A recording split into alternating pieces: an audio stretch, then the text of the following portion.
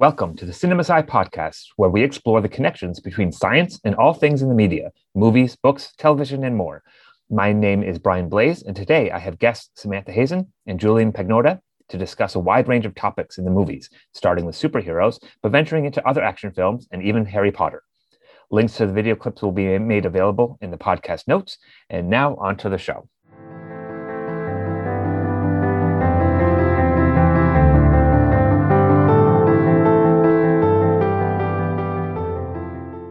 I've seen online when different websites that talk about the physics of superheroes, and they focus a lot on how superheroes have their powers. And for me, that's not very interesting. So the way I see kind of superheroes, I think of it more like Harry Potter, like they have magic powers. And you're trying to tell a story about what would happen if you took a guy who could fly around and is super strong and you throw him into normal society. What would he have to do? Right. And so you can tell a lot of interesting stories that way. And that's why people like superheroes.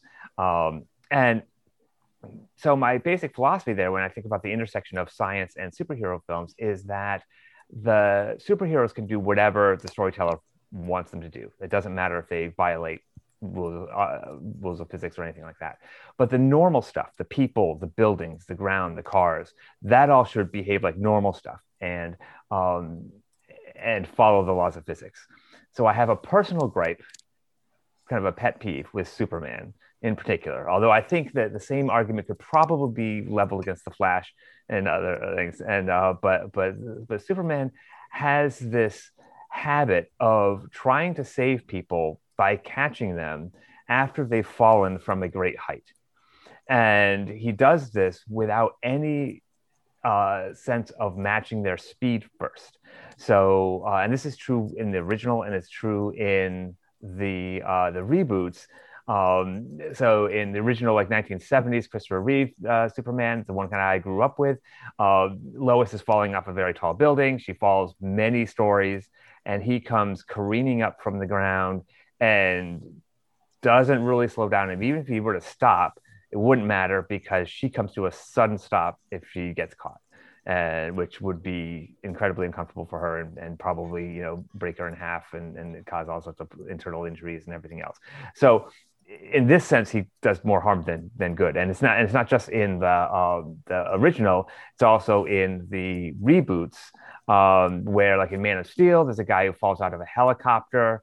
And we'll put links to all the these video clips so that way we can see them. But if someone falls out of a helicopter, just before he hits the ground, Superman comes running horizontally and catches him and moves him about 50 feet in a millisecond. And so, which my analogy would be like falling out of a helicopter, and just before you hit the ground, you get hit by a train. I mean, it's pretty much the same kind of thing. So that's kind of how I see these sorts of things, and I kind of open up the discussion with that, and we can pull in other movies and kind of look at it in other ways. But that's I'll throw that one out there as a first thing. Yeah, I'm a pretty big superhero guy myself. Although at first I can't say I realized all the physics that I had to do in superhero movies. I wasn't exactly thinking about how if Lois Lane was caught by Superman, she would pretty much be hitting a brick wall with some skin on top of it. But I looked further into all the superhero kind of examples in movies because I'm really interested in all that stuff, and I really like Flash in particular because originally they kind of went into Flash as like a superhero who just kind of ran really fast, and still in some things like certain shows like the CW Flash show, if you guys have heard of that, I think that's mostly what they do. But in the new movies they've kind of changed it a little bit. Needless to say, though, for the Flash, they have a really hard time writing how he interacts with actual objects. Because I personally think super speed would be a pretty strong thing, because I mean, if you're throwing a rock at like light speed, that's going to be quite the impact there. And I feel like he never really takes into any of these things into account. Is what I was trying to say. So he never makes use of. I mean, he makes use of the fact that he can get from one place to another really fast, but he never fights a villain by just throwing pebbles at him. Which, if he got them up to that speed, would be pretty lethal. Yeah, it'd be kind of like getting hit by a meteorite if you think about it like that. I mean, Mhm. Yeah. for something to be going that fast of an object, it would create like a shockwave and a crater and it'd break the sound barrier and it'd just be Right. so Yeah. absurd. But with the Flash, they kind of make you run with a lot of people, especially when Mhm. he's saving people in Right. particular in the CW show mostly, because that's kind of what we've been exposed to as a live action Flash Mhm. character. As he runs around with a lot of people. In one of the scenes, he rescues his love interest, Iris, and runs around with her at super speed. But it's just crazy because the amount of air resistance that you're getting from running at that speed with another person. So And I guess the question can come up is that uh, is it possible that, and maybe with the Flash, that if he's actually like holding on to someone, then they're kind of enveloped in his magic, if you kind of think of it that way. So like whatever magic lets him go fast kind of applies to that person. So as long as he doesn't like run along and while he's running grab someone, if he stops, grabs someone, then can run, stop, and put them down, that's okay. But if he ran and tried to catch someone, that'd be bad. If he ran, stopped, picked someone up, and while running, let them go, because now they're going super fast, that'd be a problem for them, right? So I imagine that would be how it might play out, where you might be able to excuse some of what they do, and that would apply to Superman as well. But he doesn't slow down. He never like stops and does that. Sam, you look like you have a I have an interesting technical point. I don't know why I know this because I don't follow it that vividly, but I know it's a thing where like the later seasons, he ends up like finding like some sort of power where he can like share his speed with people and like so it slows down time for them type okay, thing. So like they're interacting with his powers temporarily, which okay. I think the fact that that exists alone implies that in earlier seasons and stuff, he's not sharing his magic, Oh, right, which yeah, means that they're still getting the whiplash of their life. oh, that's a right. good point. That's a really really good point. And What kind of? Oh, sorry. yeah, so does this apply also to Quicksilver, who's in the X-Men? I would say, and he's also, I mean, briefly in the Avengers, but he has a bigger role to play in the X-Men. He does it, and they show his kind of slow down scenes when he's moving things around, and he interacts with things and gets them to go really fast whenever he touches anything. And we see it kind of after the fact, after he's kind of like run around the room and then he's back. We kind of see the slow mo, and then we see kind of the result of everything he did. And a lot of that is just he just moved something a little bit, but he moved it so fast that it just got them flying like crazy, and flying out of windows and other things like that. So it does seem that um, you know I mean, there still is the problem of them going from zero to some fast speed and experiencing that. But maybe, yeah, I don't know. But it is a good point about him being able to share or not his abilities. I was gonna say because I actually looked at one of the Quicksilver scenes where he's like saving them from an Yes. explosion, and it's interesting because all the physics of like showing the reaction of afterwards when time comes back, that Mm. all is in play until he's suddenly saving like his own people. Uh-huh. Well, because essentially, dude, whole nice little breakdown. I tried to optimize everything. Like I assume the fact because I don't know, the internet somehow knows the size of the house and it's like 1,500 square feet. It's a So big I house, like actually. tried Yeah. to optimize it. I said like this is literally a 1,500-foot long house, 1 meter thick, explosions on opposite side. The people are there. He's got to get them like 100 meters away. And the reality of the matter was that like even in the best case scenario, I said like he could run back that 100 meters in the speed of light. He's not taking any time. Uh-huh. Like everything is designated to save the people. They're still going like 460 meters per second if you want to save them all Uh-huh. that was like the bare minimal of trips, like Right. his arms, not accounting for the times where he stops and is like, oh, this is funny, I'm gonna do this. Everyone's still Right. gone. There's no way to stop them in that short of a time. Like I picked the slowest explosion I could find, the longest house. Yeah. Everyone's still gone, heads Yeah, blown it's probably off. not written entirely consistently. Is my guess. Yeah, so No. the thing, and I think I mean, it's implied at least that time works differently for him, right? You know, he kind of pauses for a while things move very very slowly. But yeah, he does seem to take his time a little bit when things are still changing at some rate, and the problem obviously is getting people to go from zero to some pretty fast speed that's kind of across the house, because you still have to have the people out move the explosion, right? So they Yeah. have to they essentially have to be moving as fast as an explosion in order to be saved, however you want to slice time. Pretty much. And like And even there we're like trying to yeah. give them extra time of like it's on one of end of the house, so like maybe you don't have to outrun the explosion.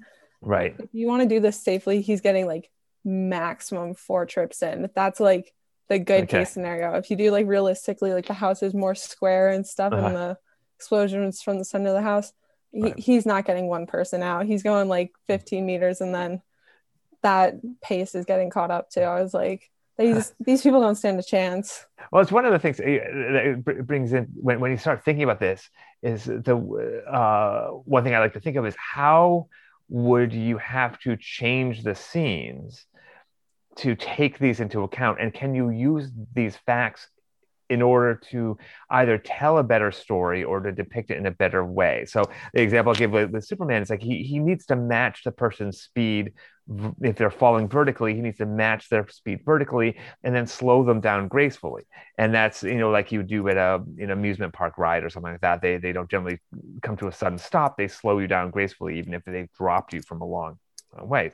And so you'd have to change his flight plan, which would, for someone falling down a building, would mean passing them as they're falling down, reversing direction, and then matching their speed. And you can even imagine someone throwing a line out there where they're falling and they see Superman like pass them, thinking that like he's doing that, he missed them or something like that, and making some comment before obviously they get saved.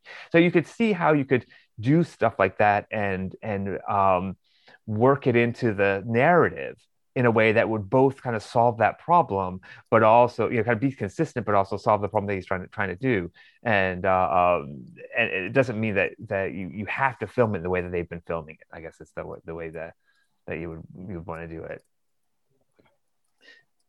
Yeah, I think with that whole Quicksilver scenario, I feel like you can also apply like the Flash situation where it's like he is kind of like a magic bubble where whoever he's touching or whoever's in his zone, kind of. I know he kind of like enters like a dimensional thing whenever he's using his super speed, but at the time, I think if he's like saving people, does it apply to them?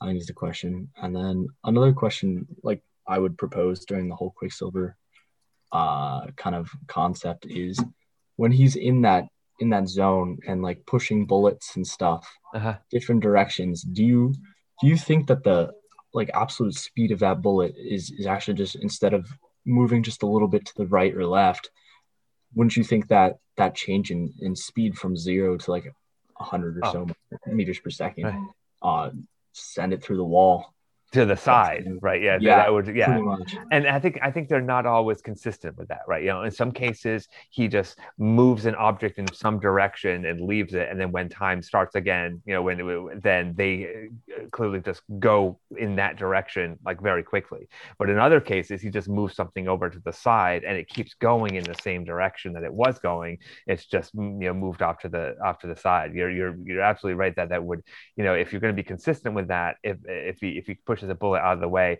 it would have a serious sideways speed, and it would go through the wall on the side that he pushed it, probably. Now, these sorts of things happen not just in superhero films. So you can there's actually a kind of, I would say, a genre of semi-superhero films. They're not usually put in the superhero genre, but they behave in much the same way. So in those movies I'm thinking of are like John Wick and Jason Bourne, like the Bourne Identity, the Die Hard films, after film one or two, where you have kind of presumably normal people, but they seem to have superhuman abilities, mostly being in car wrecks and walking away without having any issues, or even in some cases jumping out of moving cars and having no issues. And so that's the and there I kind of waver where I'm like, should they be treated like normal people and follow the laws of physics, or should be treated more like superheroes and they're kind of magical in that sense and nearly invincible? I'm not really sure. What do you think about that kind of, and are there others in that kind of borderline zone? I think these characters definitely have a very strong force on their side called plot armor, Yes. which kind of makes them kind of invincible to about anything coming their way. Sadly, I could never get into the Jason Bourne series just because I was like, wow, this is ridiculous, because he's always going out of a window or flying out of a car. Yeah, Things that would shatter multiple bones, you know? Oh yeah. He's really something in that.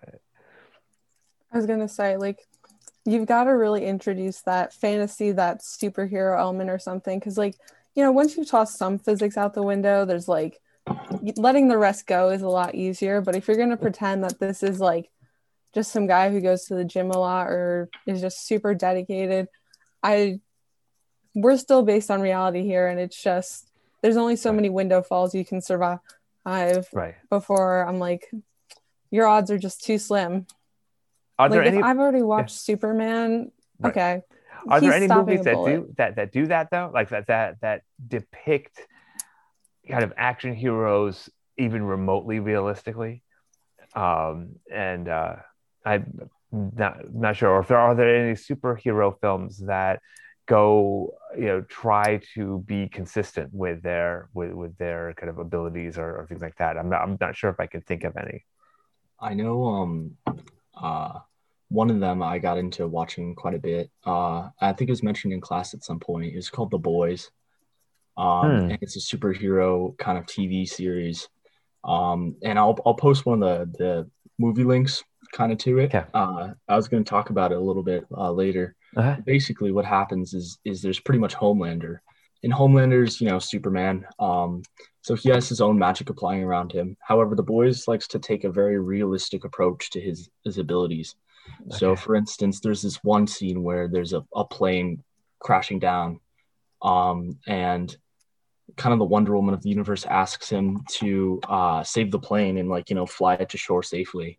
And then earlier we were actually talking about in the class how where if Superman, this little guy, goes up and hits a plane at however fast he needs to be going, like faster than a bullet at least, just to get enough force just to actually pick up the plane. Well, the chances are, since he has such a small kind of size to him, he's just going to go straight through the plane, or maybe he'll hit the back of the plane and it'll flip. But either way, it's just kind of impossible to do that stuff. But the universe takes a very interesting perspective on it. But also with the action movies like Jason Bourne and stuff, I was looking at this one YouTube video who was kind of talking about how, I know in one of the scenes in Jason Bourne, sorry, I haven't seen all the movies all the way through yet, but he kind of jumps out of a really high building, maybe 6 stories or so. And I think it's with a motorcycle or something like that. There's something under him, and he's aiming for the water because it nullifies all the impacts. Yes, of course. Yeah, and we know the surface in movie land it does. Yeah. Yeah. But they said the surface tension of water, the all the molecules on top of it is what you hit, and what will pretty much make you go splat if you hit it at a fast enough speed, which is also why belly flops hurt a lot, right?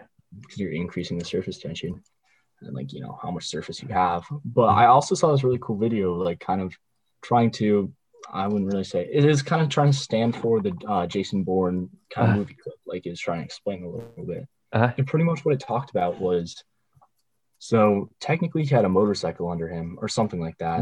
And since he was going into a water, kind of a body of water, what he could do was, if he initially broke the surface tension of the water first, and kind of like dispersed all his molecules Uh-huh. at a time, it would, in a way, as far as the motorcycle's down enough in the water to, Mhm. spread enough of them out, Right. it would, in a way, be like just jumping in water normally.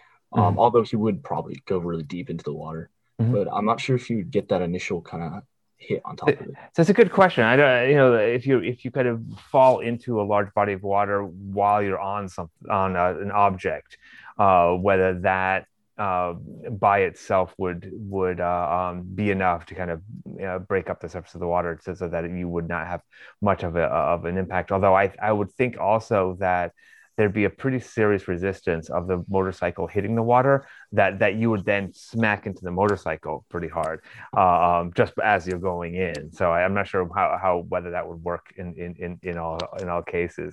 I Yeah. know that sometimes they'll try to simulate movie stunts to see whether they could actually happen or not. Um, so so what other kind of movies are there that when you think of science in movies, Sam, what were you thinking of when we first started thinking about this podcast? What um, The only one that like comes to mind of like ever being like slightly realistic, and this is usually only held for like a minute or two, and it's more so played for gags, is like sometimes like the Spider-Man or when they're coming into their powers, it's the idea of like everything's so new and you see the idea hmm, that it's just adjusting. So like a lot of broken door handles, like if it's the Flash or something, it's running right, into things too quick, right, all that adjustment. right, However, it's like you get like your quick little like laugh, it's played for like right. the gag reel, and then like a Yeah. minute later they figured it out, and it's always kind of funny to see because I'm like, you think these people enter panic situations and their first thought is like, oh, gotta watch my speed, gotta watch my strength.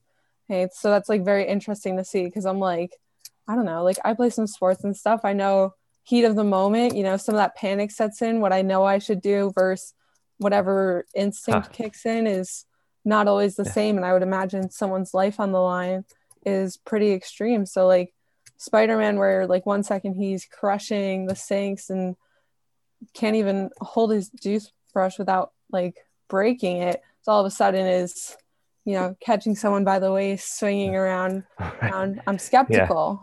Yes. Well, I mean, they certainly rushed that part of most stories. I mean, I think that, I mean, people like movies because they tell stories and they put, regardless of what the movie is. And I personally prefer superhero origin films over other films, over other superhero films. The ones where they figure out that they're a superhero, that takes them a little while of adjustment. Like that part of it is usually kind of the most human part of the process, and where they're kind of changing and having to deal with the consequences and everything else, and I find that kind of more interesting than like the sequels where they're kind of already fully developed. On the extreme end of that, there's the movie Unbreakable with Bruce Willis and who's the other, Samuel Jackson, and this movie was made with the philosophy that all kind of origin films are structured in the same way. You have the first third where they're kind of figuring out that they're a superhero, the second third where they're kind of fighting little enemies, like solving little problems. So it's kind of to show that they can do stuff. And then the last third is they're fighting the big bad guy. That's like, and if you look at pretty nearly every origin film, it's broken up roughly in those proportions. Unbreakable, they decided that and this is one of the M. Shyamalan films, and he wanted to do one where the first third, where they kind of figure out that they're a superhero, is like 90% of the film, because that's where all the interesting drama happens. That's where a lot of the conflict, kind of just the personal conflict, and how he's kind of adjusting with other people and so on, not just solving problems. And then the last like 9% is like fighting small problems, and then we only meet the kind of big bad guy at the very end. And so it's structured in kind of a different way. It's still a superhero origin film, but it's much slower paced, and it's much more focusing on the drama for that. and in that way, I mean, like, so that movie begins with him surviving a train wreck, but there are a number of scenes where he shows, like, really, like, he's a lot stronger than he thinks he is. But in every case, he has to kind of work at it. So, he's trying to, bench press, 150 pounds, and he has to really work on it. And then, someone adds like 50 pounds to it, and he really has to work on it, but he can still do it. And someone adds like another 100, and he really has to work at it, but he still gets it, right? So, and you can actually see that later on in the fighting, where it's like, he's not like instantly strong. It almost is as if he has to kind of build up to it. And that kind of puts a wrinkle. I imagine it was done deliberately, but I've not read anything about that. But it's kind of interesting, that almost limitation for that, but focusing on the storyline. And I don't think there's any point where it's like, since he's not moving very fast or doing anything that you would think would kind of violate physics or anything, there's not really anything that jumps out at me as being really inconsistent. It's a great story. It's one of my favorite movies for that alone.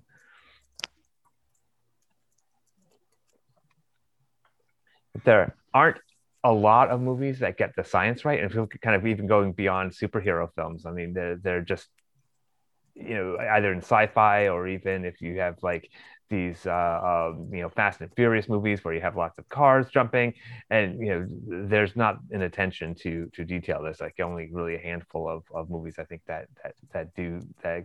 I think take the effort to get the science right, and that would be, in my listing way, that I think of, that would be Interstellar, The Martian, Apollo 13, Arrival.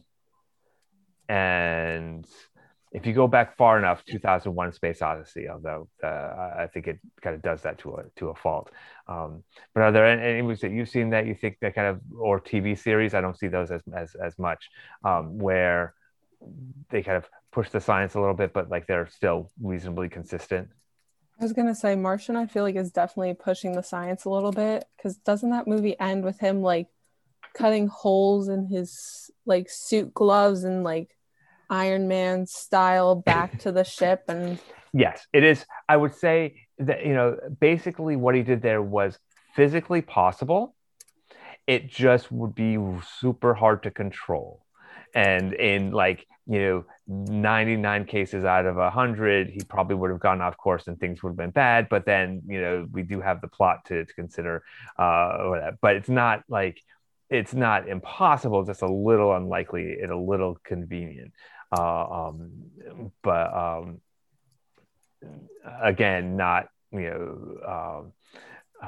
like in the Fast and Furious movies, where like you get two cars jumping and one kind of passes the other one over in the air and end up landing first, and things like that, where like the timing is just like all wrong. Like that's like actually impossible. So it's not like that level of kind of being wrong. It's just more of a kind of inconvenient, I guess. highly unlikely. Highly unlikely, yes. Well, talking about that, I was a huge fan of Interstellar. And I know in the movie itself, they bring up the concept of time a lot, and how time moves differently on different planets and closer to the black hole and different orbits. Which at first I was like, that's crazy. I mean, I can't believe time can change. Like if you're in a different position of the universe, that makes no sense to me. But a lot of movies I think have taken that same approach, and like try to kind of capture it realistically. And I think my favorite kind of far out one is one called Prometheus. I'm not sure if that's one of the Alien prequels, is that right? Yeah, and it's crazy. I didn't even go into it thinking that as an Alien movie. I honestly had no idea. But I think it takes place like 1,000 years past current date. So the technology that the humans have is more advanced and all that. Mm-hmm.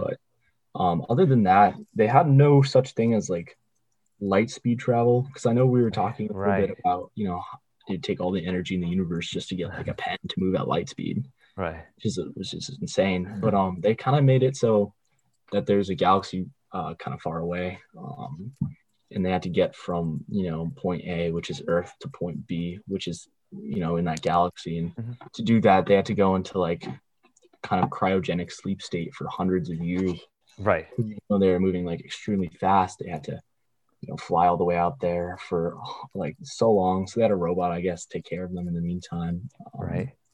Yeah, But I've not looked at the timeline for that, like how far the distance is versus how long they're in sleep and things like that. But if you in a and I don't know whether they're close to the speed of light or not, where you're going to get interesting time effects coming into play. But the galaxy itself is 100,000 light years across, which means it would take light itself 100,000 years to go from one end to the next. And so going only like 100 years is not going to get, no matter how fast you're going, unless you're going extremely close to the speed of light and get funny time effects, is not going to get you that far. This is one of the reasons why you can be confident that the aliens aren't visiting us now, because the distance between any two places is pretty huge, and the energy requirements to get from one place to another, even within our own galaxy, is prohibitive. yeah, Which is interesting. So trying to think of other places where we see where we see kind of science in movies. One thing that happens are kind of science stereotypes in movies, right? You see like the classic stereotypical scientist in movies, and that sometimes is just as jarring as not having good science. And Sam, you look like you were going to say something about that. Oh, I'm just laughing. I don't know why the first thing that came to my head was Back to the Future, the crazy hair, and Yeah, oh yeah. we were really reaching there. I mean, yes, they were definitely playing on that kind of stereotype of the crazy scientist. And yeah, well, that brings in like all the kind of time loop movies, which are also there's all sorts of interesting stuff there. My favorites tend to be the ones that are like the Terminator, where there's closed loops, where essentially everything had to happen exactly the way it happened, and it's not like anyone went back and changed it, but it's all kind of one coherent story. It happened in Harry Potter, would have been Harry Potter 3, I think, I'm the where Prisoner of Azkaban. yes, exactly. So You're when speaking my language now. you have the time turner, and That there, conveniently got destroyed before the final. yes, you would think that someone would have made use of the time turner earlier. That always bothered me. If you have access to time machines, like wouldn't Voldemort have tried to use those and collect those? And we know that there were a ton of them in the Ministry of Magic. They were mentioned as like when they were going to get the prophecy in book 5, I think they the the next shelf over was a whole shelf of time turners. So it's like someone should have I think they mentioned thought of somewhere that they get destroyed. That was the fix. They get destroyed somewhere. Yeah, yeah. Sometimes you introduce a story element that then can undermine your entire story. Yeah, that's my favorite. Or them talking about just like good old Muggle technology, like forget what the spells. Just yeah. Sometimes the Muggle technology is actually better than the magic solutions. Forget and you always quills, wonder, like, why? Pen? Yeah, why can't they cure Harry's eyesight? Right? It's like, why does he need glasses at all? I mean, that's the why does he need to live with the abusive family? It's for magic. That's right. That's right. So that it can be used both kind of as an excuse to kind of move the plot along. I mean, which is unfortunate. That actually gets me my pet peeve in Harry Potter has to do with Harry Potter 5, which in the books, not the movie, because they actually take this out of the movie, but in the book, he's presented with a mirror at the very beginning where he can contact Sirius at any time. And then he doesn't, he kind of has it in his bag for the whole time. And then he only remembers he has it at like the very end of the book. And had he remembered at any point or had told any of his friends that he had it, which he would have done, and they would have remembered he had it, or he had talked to Sirius in a different way later on in the book, and he had to forget that he had the mirror. Had he known about the mirror at any time during the book, the entire ending of the book wouldn't have happened because it hinges on him being misled in terms of where Sirius was. The entire plot is undermined by that. Now, and since it doesn't add to the plot at all, it didn't need to be in there. Like, or it could have been he could have like discovered it, not having been given it, but discovered it in Sirius things at the end and been like, oh man, he could have given me this thing, and it would have solved a lot of problems. Like, it could have been done that way, but it doesn't. People say the same thing about Quicksilver, is that he could probably solve almost all of the plot problems they have in all the movies he's in, and they basically sideline him every time. Like, he does his thing and then he leaves for whatever reason, or is taken out early on because he can pretty much solve nearly any problem that they want to. And that's a problem with like some of these characters, like the Flash, I think, and sometimes Superman, is that their abilities make it harder to write for because they're too powerful. You need the limitations to tell good stories. Yeah, I've always wondered how Batman kind of survived everything throughout, like, all of his kind of fights and experiences and getting hit by tanks and stuff like that. Especially in the new Justice League film. I'm not sure if you guys saw the Zack Snyder cut or anything like that. I have not. I'm looking forward to seeing it. I've heard it's much better than the original, but it's pretty amazing. They even have like this whole thing about Flash with the new way he travels. It's more of in a new dimension, which kind of solves a lot of the physics issues that he has before. But yeah, in the new one, Superman punches Batman. Which is kind of crazy if you really think about it. And Batman kind of goes flying through a car. Oh, I've seen that scene. Yes. Yeah, oh, you have? Yes. I think there, and again, this comes into the kind of magic element of things, right? When Batman has all his tech on, it's kind of like Iron Man in that way, where it's kind of like magic. We don't really, they're probably completely consistent with how much damage it can take. But the idea is that while he's kind of protected by this technology, he can basically withstand anything, right? Or the writers can allow anything to happen to him without too many repercussions. I guess that's the issue. But if it had been just like Bruce Wayne standing there without any of his tech, he Superman punched him, he wouldn't have been flown back into the car. Superman's hand would have just gone right through him, and because he wouldn't have the protection. So I see that as kind of there are characters like Iron Man and Batman and maybe some others where the technology itself is kind of the form of magic and serves the same kind of storytelling role that the powers of Superman or Quicksilver or any of these other ones have. So, and so I think once you start seeing movies in this way, like when you just start, again, not looking for the, how the superhero works, but they'll suspend your disbelief on kind of how the superhero works, but noticing all the normal stuff around and what it does, you really start getting an appreciation for when they actually kind of get it right versus when they just don't. And most of the time when they don't. And you just start noticing it in kind of everything, like, wait a minute, that person, that'd be a problem if that superhero did that around that person. And I imagine there'd be others that are like that.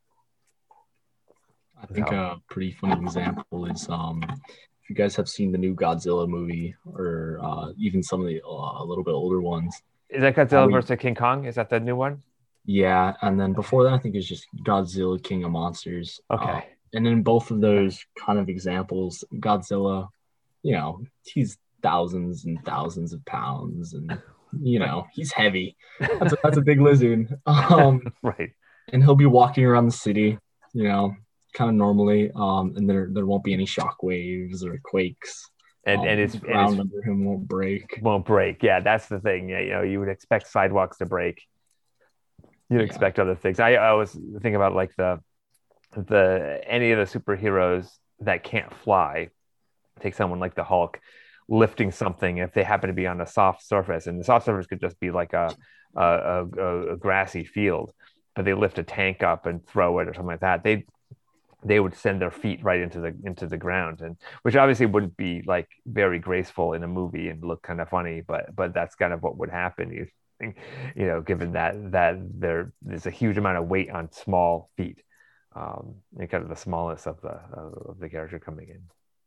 I was gonna say that's what's been kind of interesting about this class, because a lot of movies will like add like just a little bit of physics to make you think that it's like realistic. Like I know there is like some scenes where like Hulk goes to lift something up and the strain is so great, like you start to see his feet like sink in or crack the ground, but so you're like, oh, okay, makes sense. But like when you start doing some of the math of what reality should actually be, you're like, oh no, he should have like punched the ground and gone down like 10 floors. But like instead we're just seeing like, oh, the ground's sinking in, that's good enough.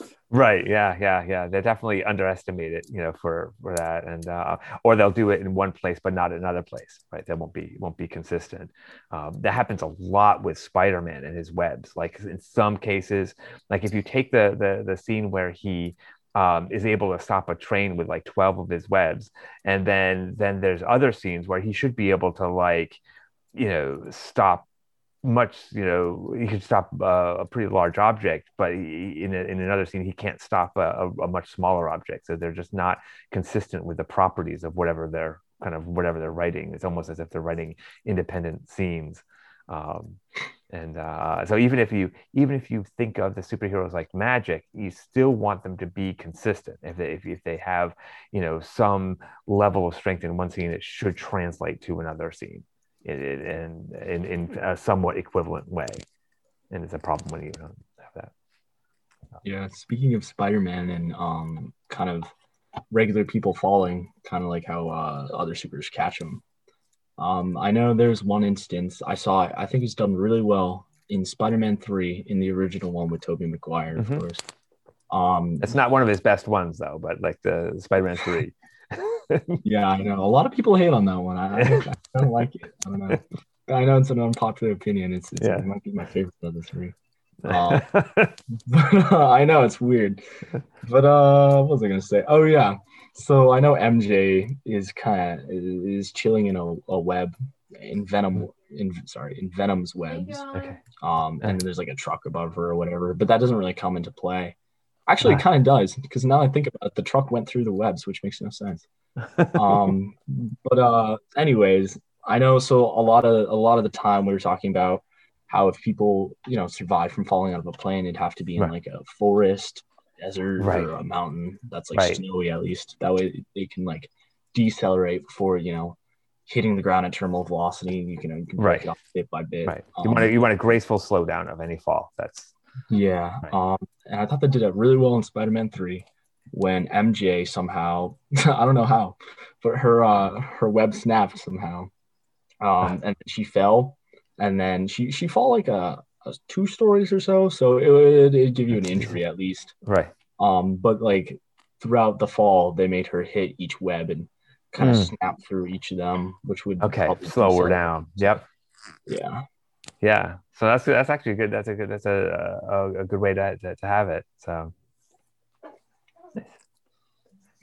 I don't remember which one, but isn't there a different one where she kind of falls though, like through a clock tower? And I think it's interesting because I think they have it where she gets saved because like right at she still ends up dying, but it's because she gets caught too close to the ground, and it's the idea that her head whip backs and hits the ground, and it's the idea that like that's what kills her. And I think it's interesting, the idea, because I'm like, you could have caught her a couple inches so the head wasn't hitting the ground. The whiplash alone was still going to kill her. And I think it's interesting. They're like, oh no, she died. She hit the ground still. And it's like, she was dying either way. Like, unless you got her a lot higher up or something, she was gone. And I think it's interesting, like that idea where you can see such difference in the movies, because you've got Spider-Man 3 where they're trying to show some semblance of her slowing down, and then another one who acts like just stopping her midair is unproblematic and fine.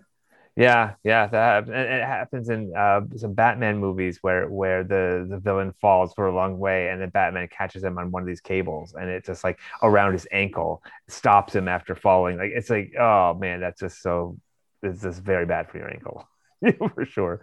That or my favorite is like when they like the villains or like the heroes push villains out of the window. It's like, I don't kill people, and it's like, what do you think tossing them out that window just did? Like basic physics there of so well, you can argue that it's like,